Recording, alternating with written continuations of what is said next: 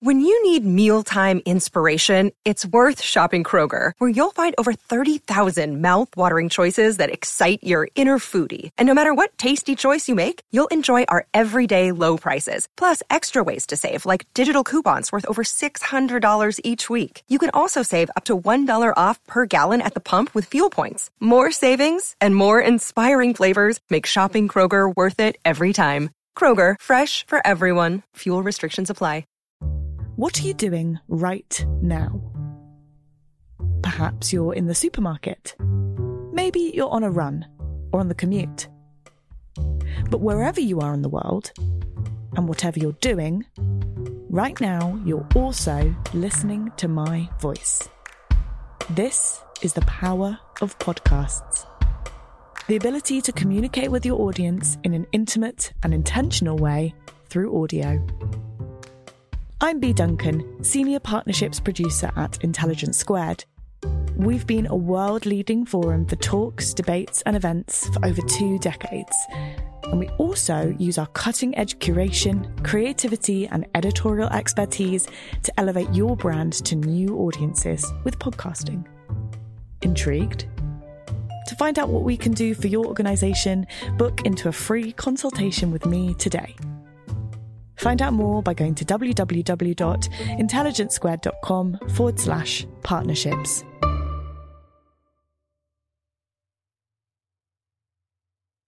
Hello, podcast listeners. I'm Connor from Intelligence Squared.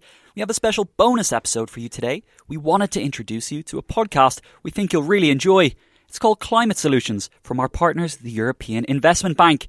What would you give up to solve the climate crisis? Flights to exotic holiday destinations? Red meat, your car? Well, Climate Solutions surveyed 30,000 people in every EU country, in China, the US and the UK, to find out what they're ready to do to fight climate change and whether facing the threat posed by COVID-19, they're even worried about climate change at all. The team at Climate Solutions then spoke to the experts about what it all means for the future of our planet.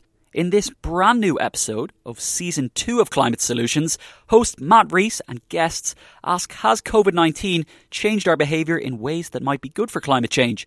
Teleworking, instead of commuting to an office, means fewer carbon emissions and is therefore good for the climate. And what about the economic recovery?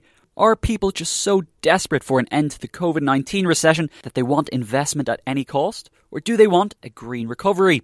To find out more about Climate Solutions and to subscribe to the podcast, go to eib.org/podcasts or search Climate Solutions in Apple Podcasts, Spotify, or where you get your podcasts. Now, let's go to the episode.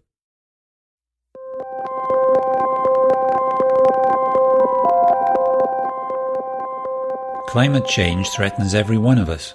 But what would you sacrifice if giving something up could solve the climate crisis? We've done a big survey in every European Union country, in China, in the US, and in Britain, to find out what people are ready to do to fight climate change, to understand what solutions they think will work and whether they're even worried at all about climate change now that COVID-19 threatens us. Then we spoke to experts about what it all means for the future of our planet. I'm Matt, and this is Climate Solutions. Today, is COVID-19 good or bad for climate change?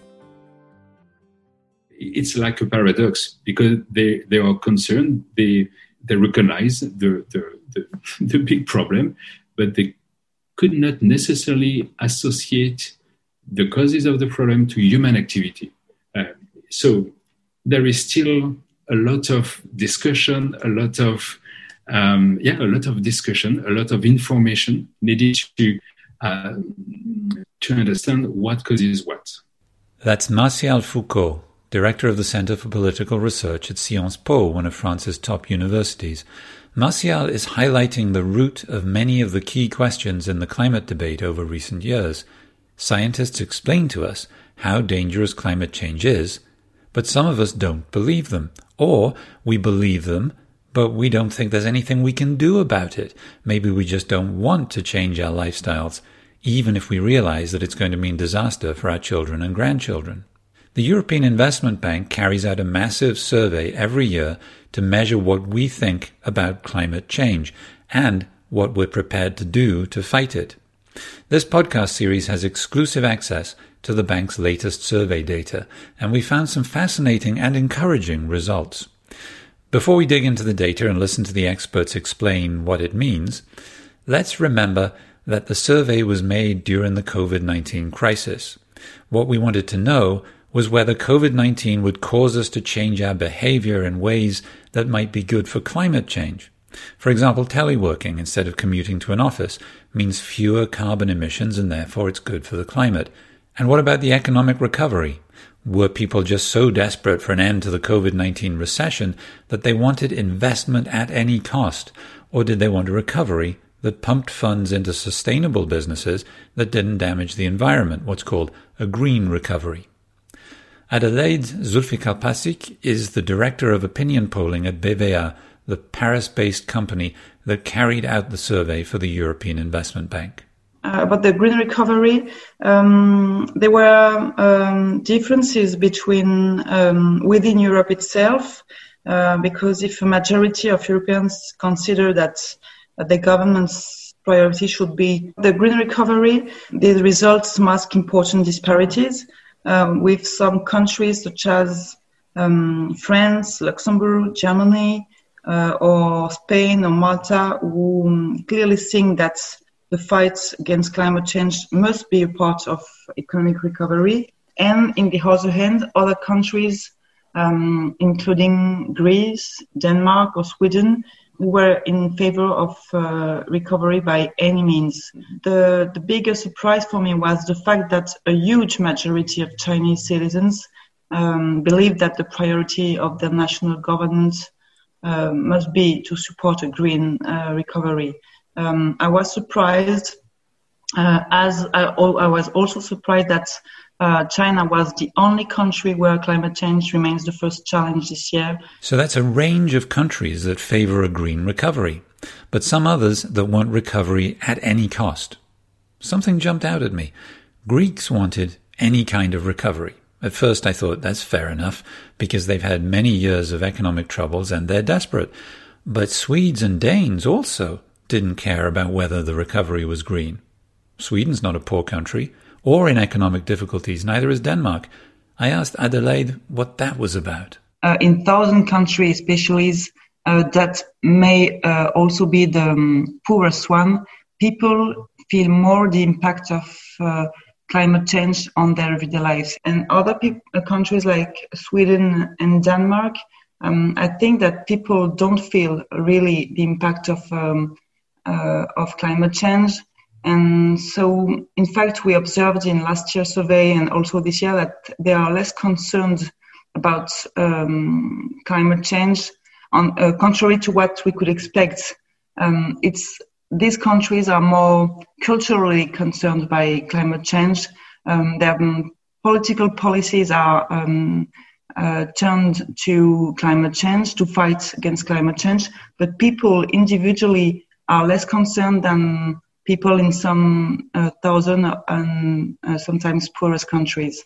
So it's about how much we feel climate change in our lives too, not just our wallets. And that's where the survey shows some very interesting results. In 2019, climate change showed on the survey as the biggest concern people had for the future of the world, but it took a long time to get to that top position. People knew about climate change for a long time, but they had finally started to feel it in their own lives in the form of very hot summers, floods and storms. Now, our survey shows that 75% of Europeans feel the impact of climate change on their daily lives. That compares to 72% of Americans and 94% of Chinese. And as Adelaide noted, it differs across Europe. 45% of Danes feel climate change in their daily lives, but 92% of Italians feel it, and it stands at 95% among Romanians. We felt COVID a lot more quickly, of course, and so it vaulted to the top of the list of concerns. But climate remains firmly on that list, and that's why most people tell us that they want a green recovery. The health crisis is acute. We're seeing the economic consequences of it. On top of it, we're also seeing increasing evidence about the impacts across different parts of society. Edward Calthorpe is head of the Climate Policy Unit at the European Investment Bank in Luxembourg. There was a very very interesting report from Oxfam was just making the point that the pandemic has exacerbated inequalities across all countries, actually, for the first time ever. Whether that's measured by wealth or gender or race. So, I mean, I think you can only have enormous sympathy that people are indicating they're primarily worried about COVID and catching COVID right now. I'm not sure I draw that from that there's any sort of opposition to the idea of investing when we're thinking about investment as a way out of the economic crisis, that we're looking for investments that are not only producing quick wins in terms of job creation and so-called economic multipliers, but that are also meeting the long-term challenge, which with 30 years to go, frankly, is not such a long-term challenge. And in fact, many of these investments are, asset lives will be 20 years. So it's a pretty immediate challenge of addressing climate change issues. So I don't overread too much I think it's a bit of a false dichotomy between the two. I mean, my own take on actually seeing the other parts of the survey is you get these two fairly clear messages, actually, that people have understood and are seeing the impacts of climate change now. There's an overwhelming support for reorientating the economy. So I think the two go hand in hand. And I mean, if anything, probably the overriding lesson from the pandemic, at least for me and echoed by many from the climate community, is that we have to learn that we cannot ignore known risks. We did that to some extent with the COVID pandemic, and there is still a risk that we do that with the longer term climate change risk. 64% of Europeans said natural disasters were their top climate-related concern. That's compared to environmental damage and rising temperatures in second and third places. Well, this series is called Climate Solutions, so I asked Ed Calthorpe what the European Investment Bank, the EU Climate Bank, is doing to counter the effects of climate change, the effects that people are already feeling through natural disasters around the world. There's a lot, of course, it's the EU Climate Bank, but here's what Ed said about something called adaptation. Adaptation is when people adapt their infrastructure to the climate threat with, say, better flood defenses or bridges that don't get swept away when there's a big rainstorm. We've been financing these kind of projects for a number of years. I think the good news is last year, 2020, we've actually doubled our volume of support. So we've moved to 2 billion of support out of an overall envelope of about 24 billion for climate action as a whole. So that's positive. But of course, 2 billion is still a very small amount. Essentially, we're looking at three types of ways that we can really help support this agenda. The first is actually to ensure that all of the projects we're financing are well adapted to future climate change. This is the most obvious point. So we are systematically doing that. That means in practice we will screen projects to see where they're potentially exposed to higher risks of climate change in the future. We'll engage with the promoter, with the client on that.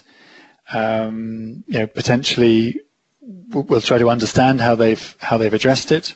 Potentially we can even assist in going through more technical steps, and referred to as climate risk and vulnerability assessment, to really try and identify those risks and think about ways of mitigating them.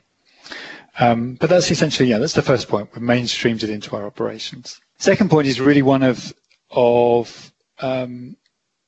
using our resources to try to push innovation in this area. And that can mean many different things. That's partly around RDI, working to support the development of, let's say, crops that are resistant to droughts. It's partly about working with governments to develop programs to develop and to deal with disaster risk management and extreme weather events. We have a very interesting operation now in Greece. It's partly working with the private sector. We're working with a fund effectively to tap private sectors, to support private sector companies that are using data and technology-enabled services to help people to react and companies to react to these type of events. We're looking at dedicated credit lines, working, for instance, with farmers in Africa, in Kazakhstan, in numerous countries. The third point really then would be around building knowledge and sharing knowledge, and that's the advisory agenda. And there again, we're looking at ways we can work with partners, be they cities, be they private sector, because for many organizations, they're really at the beginning of this curve. So they may have very little in place to think through what are the future climate risks and how might they be addressed. So that's again the sort of third element. All of that needs to be wrapped into, the EU will come forward this year with a new adaptation strategy.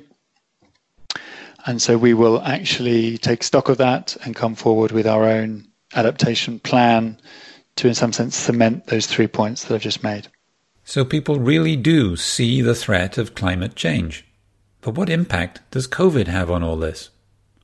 One result of the COVID crisis is that people have been ready to accept very strong measures imposed by their governments to fight a crisis situation. That willingness seems to have extended to the idea that big changes might need to be imposed to fight the other big crisis, climate change. It is true that the drastic restrictions on freedom and changes in behavior imposed during the pandemic in order to fight the virus may have made some citizens think about what they are willing to do or not for the community and the general interest. And a majority of them say that they would be ready to accept strong government measures to combat climate change. I wondered if this would make people more positive about their ability to stop climate change. Because they had seen that their personal behavior, wearing masks, social distancing, not visiting grandparents, had a positive impact on the lives of others, perhaps even saved the lives of others. Would they in turn feel more positive about their ability to improve the lives of their children by taking action against climate change?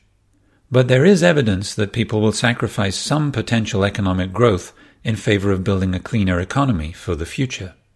Yes, people are really happy or maybe let's say are really ready to slow down the economic recovery by taking climate into consideration as part of the recovery plan because of this long-term phenomenon and consciousness of the issue. Subscribe to Climate Solutions so you don't miss any of the results of the climate survey or the explanations from our experts. You can also read the full results of the climate survey at eib.org.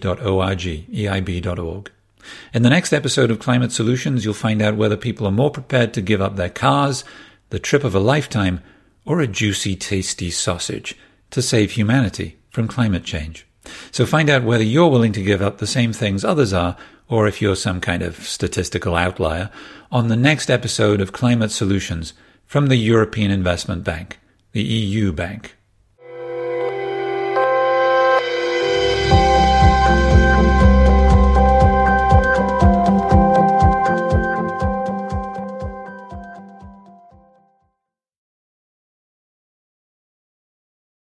What are you doing right now?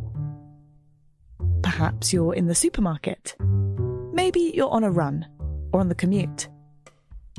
But wherever you are in the world, and whatever you're doing, right now you're also listening to my voice. This is the power of podcasts. The ability to communicate with your audience in an intimate and intentional way through audio. I'm Bea Duncan, Senior Partnerships Producer at Intelligence Squared. We've been a world-leading forum for talks, debates and events for over 2 decades. And we also use our cutting-edge curation, creativity and editorial expertise to elevate your brand to new audiences with podcasting. Intrigued? To find out what we can do for your organisation, book into a free consultation with me today. Find out more by going to www.intelligencesquared.com/partnerships.